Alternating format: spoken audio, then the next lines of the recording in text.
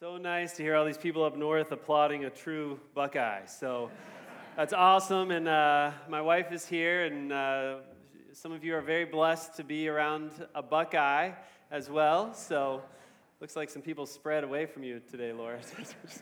No, but yeah, she grew up in Farmington Hills, and we're spending the weekend with Grammy and Papa and our kids. Haley is 12, Alexa is 9, and Lucas is 5. And so that keeps life very exciting for us. But as any good pastor should do, you study other churches. And Laura's had some friends who work for Woodside, and she went to high school with some people who are part of the Woodside family. And so I've gotten to know some of the things that God is using you to do over the last few years. And so I got to know Steve as well. And so I just want to say, you guys are doing some great work. You know, I'm on the outside looking in. But I'm learning from what your church is doing, and you guys are obviously making an impact in the community and the world, which is awesome. So keep at it. And if you haven't gone all in yet, do it. Do it and be part of this great body, which is Romeo, but also the larger Woodside family. So today we're going to be in Genesis chapter 3. And so if you have a Bible, or if you don't, that's fine. You can see it on the screens here. We're going to be looking at the end of Genesis 3. And you've been studying this idea of paradise lost. Paradise lost. And so today we're going to wrap that up here with the text. But is anybody visiting for the weekend like we are? Anybody? Any hands go up? Maybe a few? Yeah, there's a couple of the hands. If you're like us, you're longing for home. And we love coming and visiting Grammy and Papa, and we have a great time. They're so hospitable. We've had a comfortable place to sleep. We've had food, which we haven't had to pay for. We've had built-in babysitting for our kids, which has been phenomenal. But this afternoon, we're going to get in the van, and we're going to head back to Ohio. And we're kind of ready to go home. We're longing for home. We're longing for that place that is familiar to us, where, you know what, we know where our kids sleep, and we know that they're going to be in comfortable beds, and we know our neighbors, and we know when we come home from work or an outing that our kids are going to be there, if it's a good day, to greet us happily. And we're just ready to go home. We're ready to go home. And so we find this idea, though, of home, I find it very interesting, because oftentimes what we do is we paint this beautiful picture of what home should be like, especially around the holidays, right? And the house is decorated, the lights are perfect, and you don't have to replace any unlit bulbs on the pre-lit Christmas tree. False advertising, by the way, I think. And yet, inevitably, something happens with this picture of home that begins to crumble like a house of cards. You know, perhaps you've come home, or you've had people come home, and it's not what you expected it to be. A place of open arms has become a place where they're kindly getting ready to show you out the door. A seat at the table, you quickly begin to notice maybe the extra chair is being removed. Perhaps what you thought was unconditional love now becomes conflict. The cute grandkids, you are understanding why they're grandkids and not your own kids. But the picture of home inevitably becomes marred a little bit. Yet even in the midst of that, we still want to go back. I mean, we've had a great time here in Michigan, and as with any family, there's been some challenges. The kids haven't been as happy or grateful as they should be. The manners haven't been what we expect. And even in the midst of the picture of home being tarnished, we will try this again in about a month. Because we always want to go home. We always want to go home. We understand there's this beautiful picture of home that we paint, but inevitably, because of just reality of life, we realize that the beautiful picture of home becomes marred and it becomes distorted. And we were so looking forward to going home, but now we feel a little bit exasperated, and it's not what we thought it would be. Sometimes instead of being in the home, we sometimes actually begin to feel like we're actually outside looking in. It's not always what we think it should be. Because even though we paint this beautiful picture of home, what ends up happening is it's not all it's cracked up to be. And this was the case in Genesis chapter 3. Now, don't get me wrong. I mean, home for Adam and Eve, it was perfect. I mean, there's absolutely nothing wrong, and you learned about this in Genesis 1 and 2. And then Genesis 3 comes into the picture. And Genesis 3, just you're kind of off this emotional high. Wow, this God is awesome. Look what he did. He created the heavens and the earth. And you know what? I walked outside. I saw the blue sky, and God created that. He created the sun and the moon and the stars that I saw last night. God is awesome, and he created all this wonderful stuff for Adam to do, and he created Adam. That's amazing. And so you're on this high of like, man, God is awesome in Genesis 1 and 2, and then you hit Genesis 3, and it's like the bottom just drops out, like, whoa. Adam messed it all up. You know, Genesis 3 isn't the chapter you turn to when you're trying to encourage a friend. Oh, you're feeling down, you're feeling blue. Let me turn to Genesis chapter 3 and let me hear about how life is all messed up because of sin. But yet, Genesis 1 through 3, and this is why it's so encouraging that you've been studying this, it teaches us so much. It teaches us about God. It teaches us about man. It teaches us about sin. And it teaches us about a Savior. And all of that, Genesis 1 and 2, is the home that we want. But Genesis 3, we begin to see that home becomes distorted, it becomes marred, not because of God, but because of man. And that's the way it works, right? I mean, if we're honest, one of the reasons that, perhaps this weekend hasn't gone as the picture perfect that I wanted it to be is because of me, right? I mean, I'm sinful. And we all are. Sin messes everything up.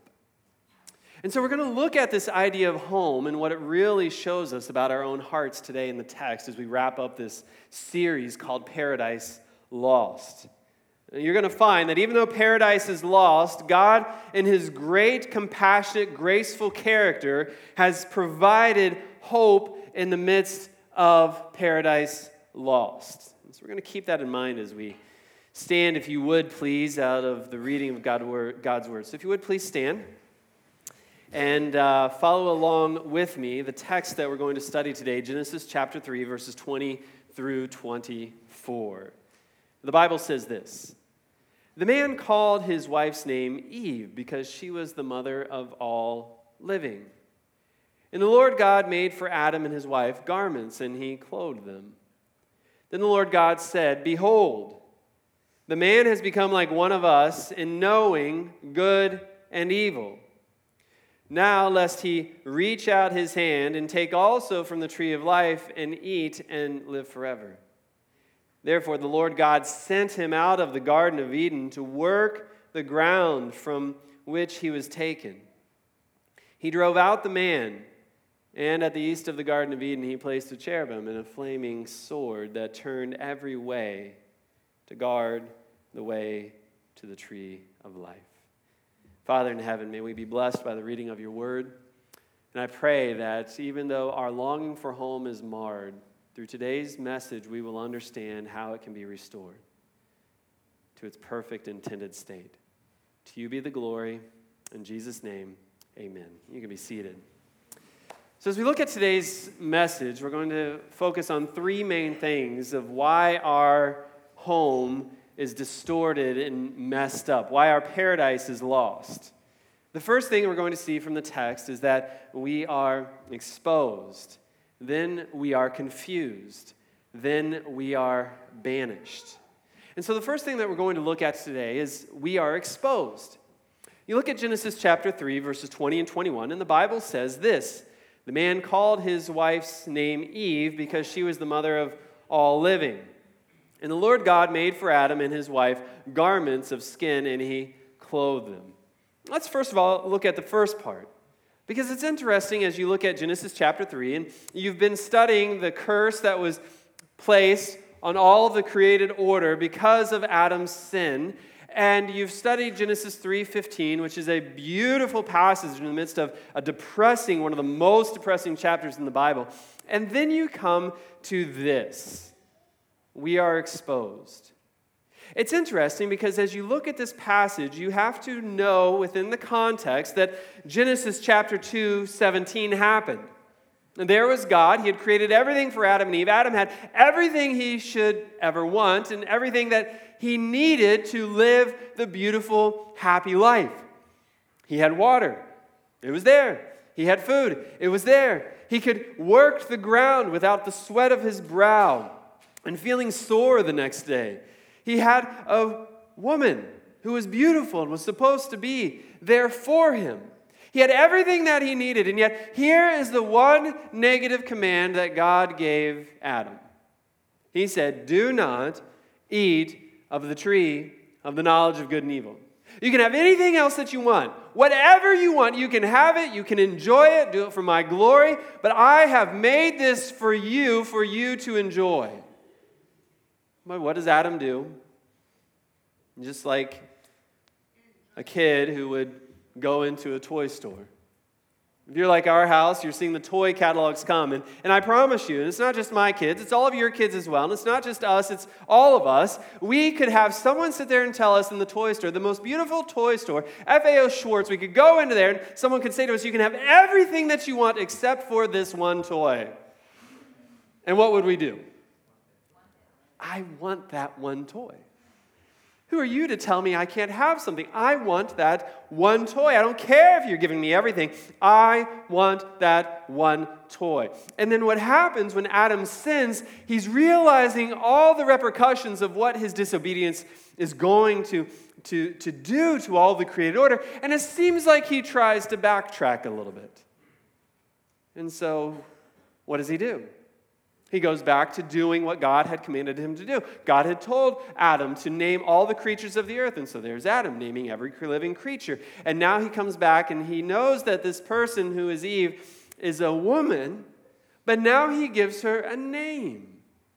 He gives her a name, which means living. And you see from the text, she was named Eve because she was the mother of all living. If you've looked at the Bible, you understand that names in the Bible are very, very significant. I mean, the word Adam might seem very generic, but it means man, and he's representative of all mankind, and every human is a descendant of Adam. And you look at Eve, and here she is, and Adam recognizes that she's the mother of all living, and so he names her Eve. Now, you can imagine perhaps Adam's predicament here a little bit. He's trying to get back to the way that God intended things to be. But Adam was human, right? And perhaps he should have named his wife Mother of Death. But that wouldn't have gone over very well. But he realizes what she has done in tempting him, but he realizes that he is even more culpable because the command was given to him, and he takes and he sins. You know, names in the Bible are very important, and you could imagine a situation there in the garden like Hosea faced in the Old Testament. I mean, after all, Hosea was instructed by God to communicate to an obstinate, a sinful, a people whom had rejected God's provision. Hosea was commanded to name his kids. For instance, the first one, the son of Jezreel, for in a little while I will bring bloodshed of Jezreel on the household of Jehu. How's that for naming your firstborn? Dad, what does my name mean? It means bloodshed. God's going to bring bloodshed on all the people. Gee, thanks, Dad. Or how about his daughter? His daughter was commanded to be named No Compassion. Honey, she looks like no compassion. That doesn't work in our world. We don't name our kids in that way. But that's what God had commanded Hosea to do. And the second son, not my people. So you could very easily imagine a situation in which Adam, recognizing what had happened, would call his wife mother of dead or mother of death because of the temptation that they had given into and the sin that had resulted. But Adam was now trying to restore that image of home that had been distorted, trying to go back to what was originally intended, trying to recognize that God had given him wonderful, beautiful things. And so he names his wife Eve. When you look at Genesis chapter 3:21, you see what else happens. You see, in the Lord God made for Adam and his wife garments of skin, and he clothed them. I remember how Adam and Eve were when he created them both. The Bible says that they were naked and unashamed. They could walk around the garden, no shame whatsoever. The way that God had created them, in his image, he created them both male and female. And now what happens is, after they succumb to the temptation of the enemy, they realize, oh, we don't have clothes on. Like, imagine all the things that could have come into their mind. And the first thing that comes into their mind is, we don't have any clothes on. And so what do? They try to compensate what they perceive as something that's lacking, and they go and they make some fig leaves and turn them into clothes. You know, it's very interesting, and just the oddity of it, of all the things they could have thought of. You know, like, we don't walk around in the summertime thinking like, oh, I don't have any gloves on my hands. Like, we just don't do that. But this is what Adam did, and this is what the Bible says. Their so-called knowledge that they would have led to them, first of all, realizing, oh, I don't have any clothes. You see, they were, before the fall, naked and unashamed. And now they felt exposed. They felt exposed. And what do people do when they perceive something that's lacking? They try to compensate for it. And in this case, what they did was they created clothes. They lacked something, and they did something in their own power to make up for it. This is so what we do in our own world today. We realize that when we're lacking something, we try to make it better in our own power. And if we're lacking a better paying job, perhaps we go and we get another degree. If we feel like, you know, our family is lacking something, we try to do what we can to go out and to get what they need. Many of us this Christmas season will be tempted to go into unspeakable amounts of debt just so our kids can have everything they want around Christmas. We perceive they're lacking something, and we compensate in an inadequate way. But what you begin to realize is that these things always fall short. The degree doesn't provide the income you were hoping. You try to look more beautiful only to realize it's a losing battle. You take pride in your family only to realize that the picture that you send out over Christmas truly is just a snapshot of a family that grieves your heart every time you walk in the door. We try to compensate for our failures without God. But notice what God did. God recognizes that they are sinning, and instead of letting them walk the garden in these ill-made fig leaf clothes, he provides something better. It's a great picture of who God is. When we fail and we try to compensate based on our own efforts, God is there to say, I've got something better. But the temptation remains. The temptation always remains in every aspect of life to appear that we have it together, as Adam and Eve were trying to do. Hey, God, look at what we did. It wasn't enough. It's like the person who doesn't have a lot trying to look the part. The family that doesn't have money trying to appear like they do. The person who is wrought with dissatisfaction and depression, trying to put on a smile for everybody. The person who was recently laid off trying to appear as though everything is okay when it's not. Every time there is a problem, we are drawn to compensate for our failures. So we find ourselves exposed. That's what Adam and Eve had experienced. Their knowledge didn't bring what it had promised to bring. Instead, it brought shame, and home, the picture of home, began to crumble because instead of feeling safe and secure, they felt exposed. The second thing that we see is here in verse 22. We are confused. We are confused. Look at the text. Then the Lord God said, Behold, the man has become like one of us, in knowing good and evil. As we said before, all this is in the context of Genesis 1 and 2. And Genesis chapter 2, verse 17 was the one command that God had given, that Adam should not eat of the tree of the knowledge of good and evil. For in that day you eat of it, you will surely die. That was the simple instruction. That was the one thing he wasn't supposed to do. But what does the serpent do?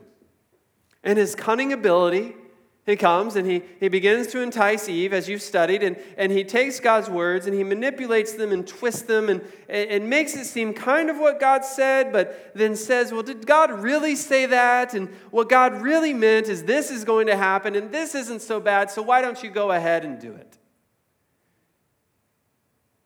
And then Adam's right there. And Adam takes of the fruit of the tree of the knowledge of good and evil, thinking that it will bring more knowledge that will be helpful and beneficial, and it doesn't. It doesn't. As you look at the text, it's very important to understand what was going on here. It's almost as if they're in a courtroom where the Lord God said, "Behold, the man has become like one of us, knowing good and evil."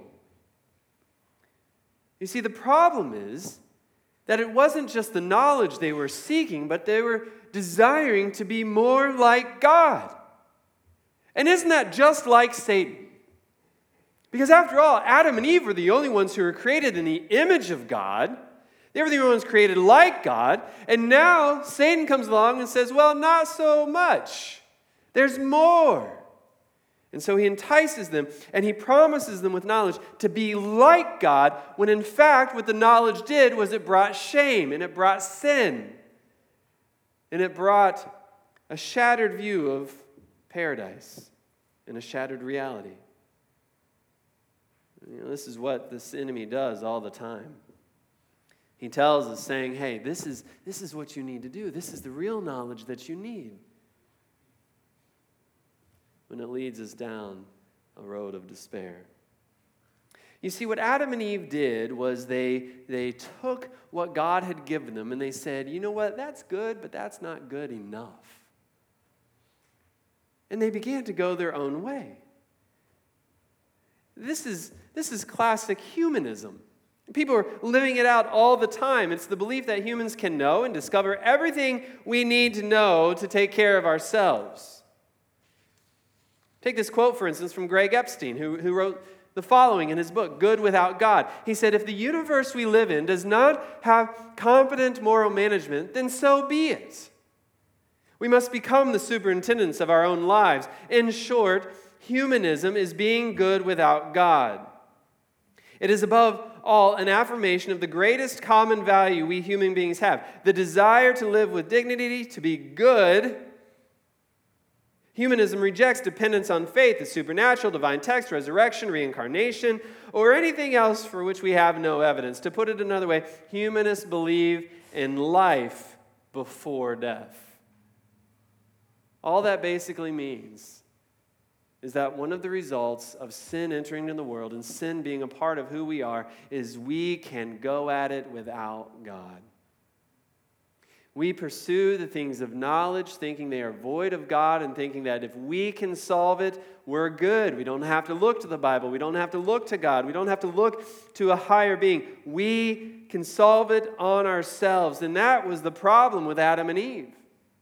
The temptation came, you really don't have the knowledge that you need. You're not really like God. And so they go their own way, give in to the temptation, sin, and therefore, the view of home, what home really is, begins to crumble like a house of cards. What the devil told them would be knowledge actually brought confusion. What the devil told them would make them more like God actually made them less like God. This is what happens. This is what we do, right? This is what we do. We come up with systems and we come up with ways to solve our own problems. We're lonely, there's a solution for that. We're lacking, there's a solution for that. This is the problem of Adam and Eve, and it started with them, and it continues throughout all of humanity. we pursue solutions and knowledge apart from God. Whereas if we look at the Bible tells us how to pursue true knowledge. In Proverbs 1:7, we read, "The fear of the Lord is the beginning of knowledge." But we don't like that. To fear God actually means growing in knowledge. That's not the piece of the pie we want. And because we don't want it, home becomes more frustrating. Keep in mind, home is supposed to be a place where we are safe, but instead it has become a place where we are exposed. Home is supposed to be a place where we are comfortable with what we know. Instead, it has led to confusion. Well, the third part is this: we are banished. Where once we were welcomed, now we are cast out. Listen to what the Bible has to say. "Now, lest he reach out his hand and take also of the tree of life and eat and live forever, therefore the Lord God sent him out from the Garden of Eden to work the ground from which he was taken. He drove out the man, and at the east end of the Garden of Eden he placed the cherubim and a flaming sword that turned every way to guard the way to the tree of life." Notice a few things that are happening here to highlight the series of events here. What does God say? The Bible says that God sent him out. And then later in the next verse it says he drove out the man, seemingly implying that Adam and Eve did not want to go. And imagine that. Imagine that, because that's also what the devil does. The devil says what you have is not good enough, and then after you sin, you realize how good what you had really was. And so you can imagine Adam and Eve, "No, God, we don't want to go. We don't want to go." But God drove them out of the Garden of Eden. He didn't have a choice. You see, Adam and Eve were banished because of a few different reasons, and we could go on, but let me just give you a few. The first is that God is holy, and he cannot be present with evil. You look at Habakkuk 1:13, and the prophet there says, "Your eyes are too pure to look on evil, and you cannot tolerate wrongdoing." So they were banished because Adam and Eve sinned, and sin and God do not mix at all. But there were also practical consequences to their sin. We've understood how they were supposed to enjoy all of the created order, but now as a result of sin, it would become hard to work.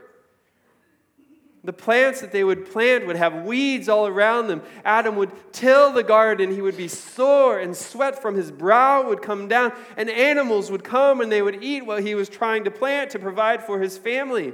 There were practical consequences to his sin. And one of the practical consequences was that he was cast out of the garden. Now we sit there and we look at that and we're like, "Well, God, aren't you a God of grace? I mean, after all, when I mess things up at home, I'm welcomed back. I mean, shouldn't God have just said to Adam, 'Hey, you know what? You messed up the first time. Let's just pretend like that was practice, and let's try again.'" And that's where the enemy's confusion of our knowledge begins to kick in, because he begins to distort our view of God. No, it doesn't work like that. God gave them one command, and Adam messed it up. And there were practical consequences to his sin. And keep in mind, this isn't the first time that God cast someone out of his presence.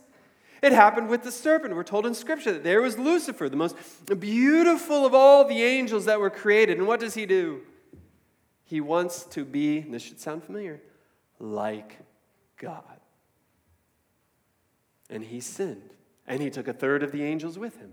And what did God do? He cast him out of heaven into hell. But you also see in this, he was banished because God understood that even in the midst of this banishment, there needed to be hope. That's why you come to the part there where he drove man out and he stationed cherubim. These are like super angels, and the flaming, whirling sword east of the Garden of Eden to guard the way to the tree of life. Adam and Eve had lost their home. The once perfect reality that they lived in, the paradise, was now completely lost. But there was hope. There was hope. Keep in mind, they had been exposed, they had been confused, and they had been banished. Yet all in the midst of this, God was providing a path. And here's what happens, and here's where it's so important for us to understand. Just as Adam and Eve had been exposed, confused, and banished, they longed for home. They longed to get back to home. They longed for a time where sin did not mar the created order. They longed for a time where their sons would have been born, and instead of the first thing being accounted for them as being one of them being a murderous son who killed his brother, they longed for the presence of God and perfect paradise.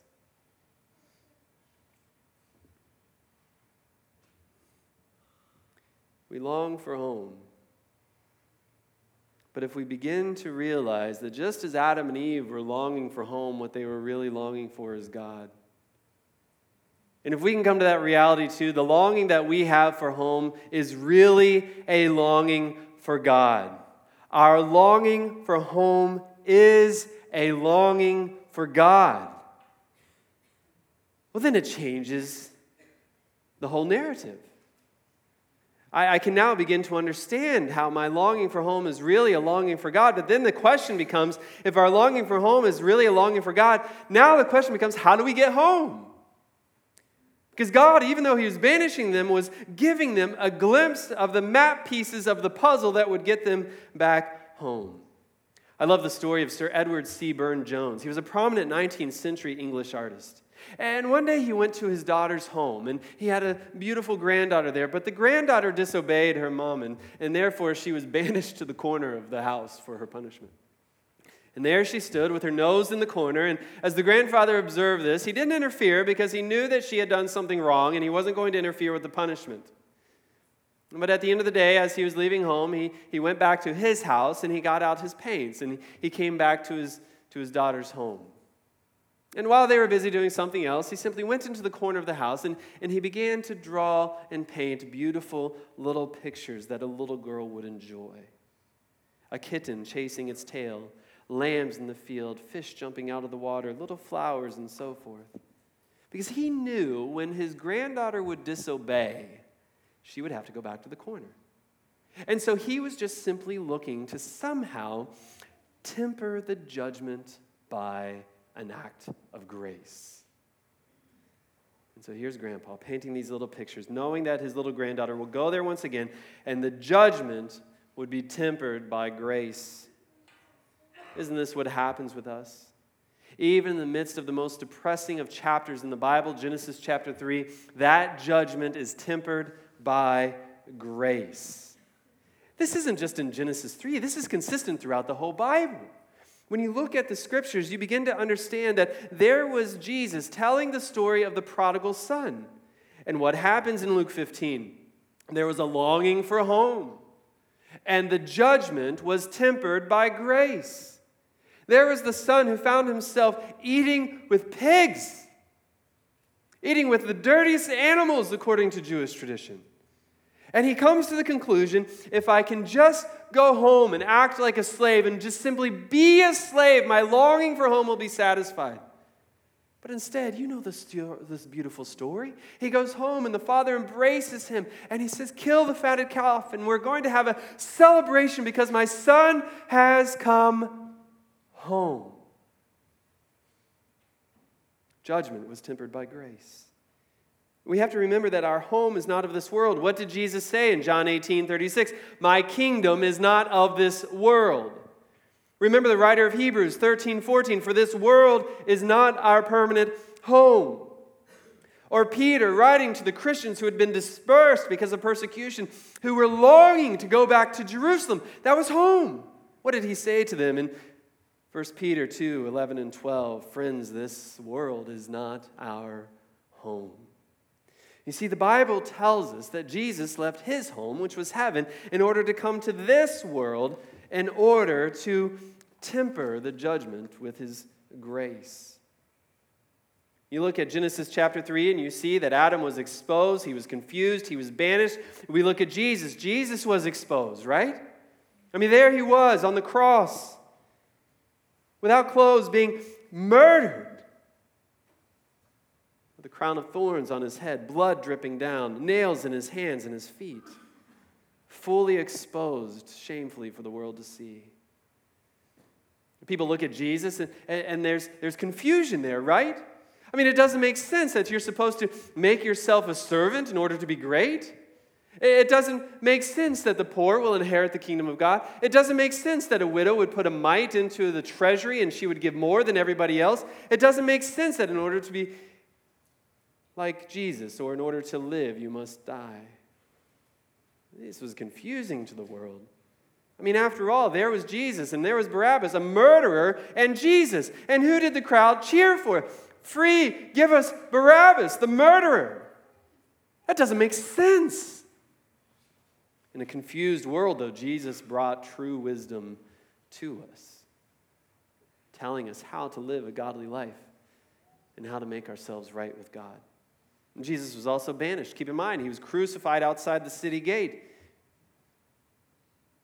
He was told that he shouldn't come into this place. He even went to his own hometown, and what did they do there? I mean, after all, this was Jesus. This was their boy from their town, and they should have been writing news stories about him and how great he was, but instead, the prophet is not welcomed in his own town.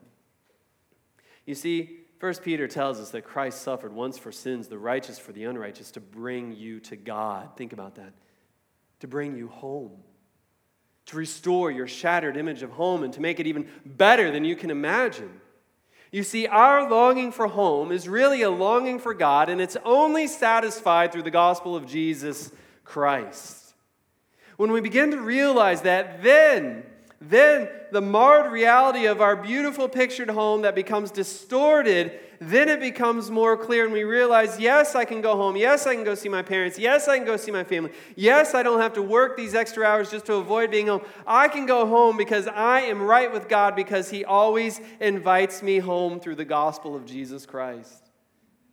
Romans chapter 5, 19 through 21. For as by one man's disobedience the many were made sinners, so by one man's obedience, you get this, Adam versus Jesus, the many will be made righteous. Now the law came in to increase the trespass, but where sin increased, grace abounded even more. Think about that in the context of Genesis 3. Adam sinned in a huge way. It messed everything up. But God's grace was greater than Adam's sin. Romans goes on to say, grace abounded all the more, so that as sin reigned in death, grace might also reign through righteousness, leading to eternal life through Jesus Christ our Lord. The Bible clearly says that our longing for home is a longing for God that is satisfied through the gospel of Jesus Christ. And one final note. There is always grace at home. There's always grace in God's home. The Bible says that he drove out the man. And at the east of the Garden of Eden, he placed the cherubim and a flaming sword that turned in every way to guard the way of the tree of life. One prominent pastor in the last century, Donald Barnhouse, had this to observe. He said this: how often is it necessary for God to drive us out of an apparent good to bring us to the place of real good? Once sin had entered, to live forever would have been hell on earth. To set us free from sin and death, the Savior had to come who would rightly claim, I am the resurrection and the life. He who believes in me shall live even if he dies. There is always grace in God's home. But instead of embracing that, what do we try to do? And this is where many of you or us are here today. Where are we placing our hope? We find ourselves exposed and we try to cover ourselves up inadequately. We find ourselves confused, and instead of turning to God, we turn to our own knowledge, which got us there in the first place. We find ourselves banished, and instead of doing things God's way, we continue to try to do them our way, and it only creates a greater distance. And did you know that the tree of life appears in Scripture again? In Revelation chapter 2, verse 7, Jesus said this, to the one who conquers, I will grant to eat of the tree of life, which is in the paradise of God. You've been studying how paradise was lost. But the end of this message is that yes, paradise is lost, but paradise can be found again. And that's the beautiful part of Scripture. Here, even in the banishment, even in the curses that were placed upon all the created order, there's Genesis 3:15, and there's the last part of Genesis 3. Even though they were driven out, God is graciously providing hope for them because, as was noted, if they would have eaten of the tree of life, it's largely believed they would have lived forever in sin. And so there's God in His graciousness protecting humanity from living a life eternally in a sinful state. But Jesus says that tree will be made available to those who believe in Jesus. Paradise will be regained, and we will have to eat of that tree, the abundance. Whatever we want from the tree of life, we can take. We can take one bite, we can take a bushel, we can take a whole mess for our whole family. If we believe in Jesus. We don't get to eat of the tree of life, and we don't regain paradise unless we become followers of Jesus. Unless we begin to realize that our longing for home is really a longing for God that is only satisfied by the grace of Jesus Christ. So that's my question for you today. Do you find yourself longing for home and continually unsatisfied and unfulfilled? Just realize that that's a longing for God. And by you believing in Him for the forgiveness of your sins, and you beginning to live a life that is demonstrated by a love for God and a desire to bring honor and glory to God, then you will not experience paradise lost, but you will experience paradise regained. I know that's our prayer for all of us here today, that we would have the forgiveness of sins and that one day we will regain paradise. Let's pray. Father in heaven, to you be the glory. We thank you for your grace and your mercy that is in our lives. Thank you that even though the path becomes difficult, the picture of home becomes tarnished, marred, distorted, whatever the case might be, that when we realize that our longing for home is really a longing for God that can only be satisfied through the grace and mercy of Jesus Christ. Thank you that when we realize that, yes, paradise is lost, but it will be regained. And yes, the tree has been protected, but it will be made available. And Father, we all fall into these traps that Satan tempted Adam and Eve with. And we have all found ourselves exposed. We've all found ourselves confused, and we have all found ourselves banished. But Father, I pray that if there are those who are here today who have never placed their faith in Jesus Christ, that you would draw them to yourselves. They would begin to realize the longing for home will never be satisfied until they turn to Jesus. And Father, that longing for home in Jesus Christ will lead to eternity in paradise.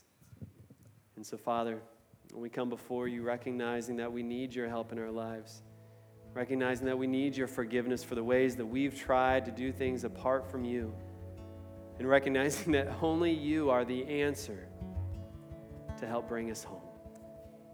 So, Jesus, please, please, please bring more of us home today. In your name we pray.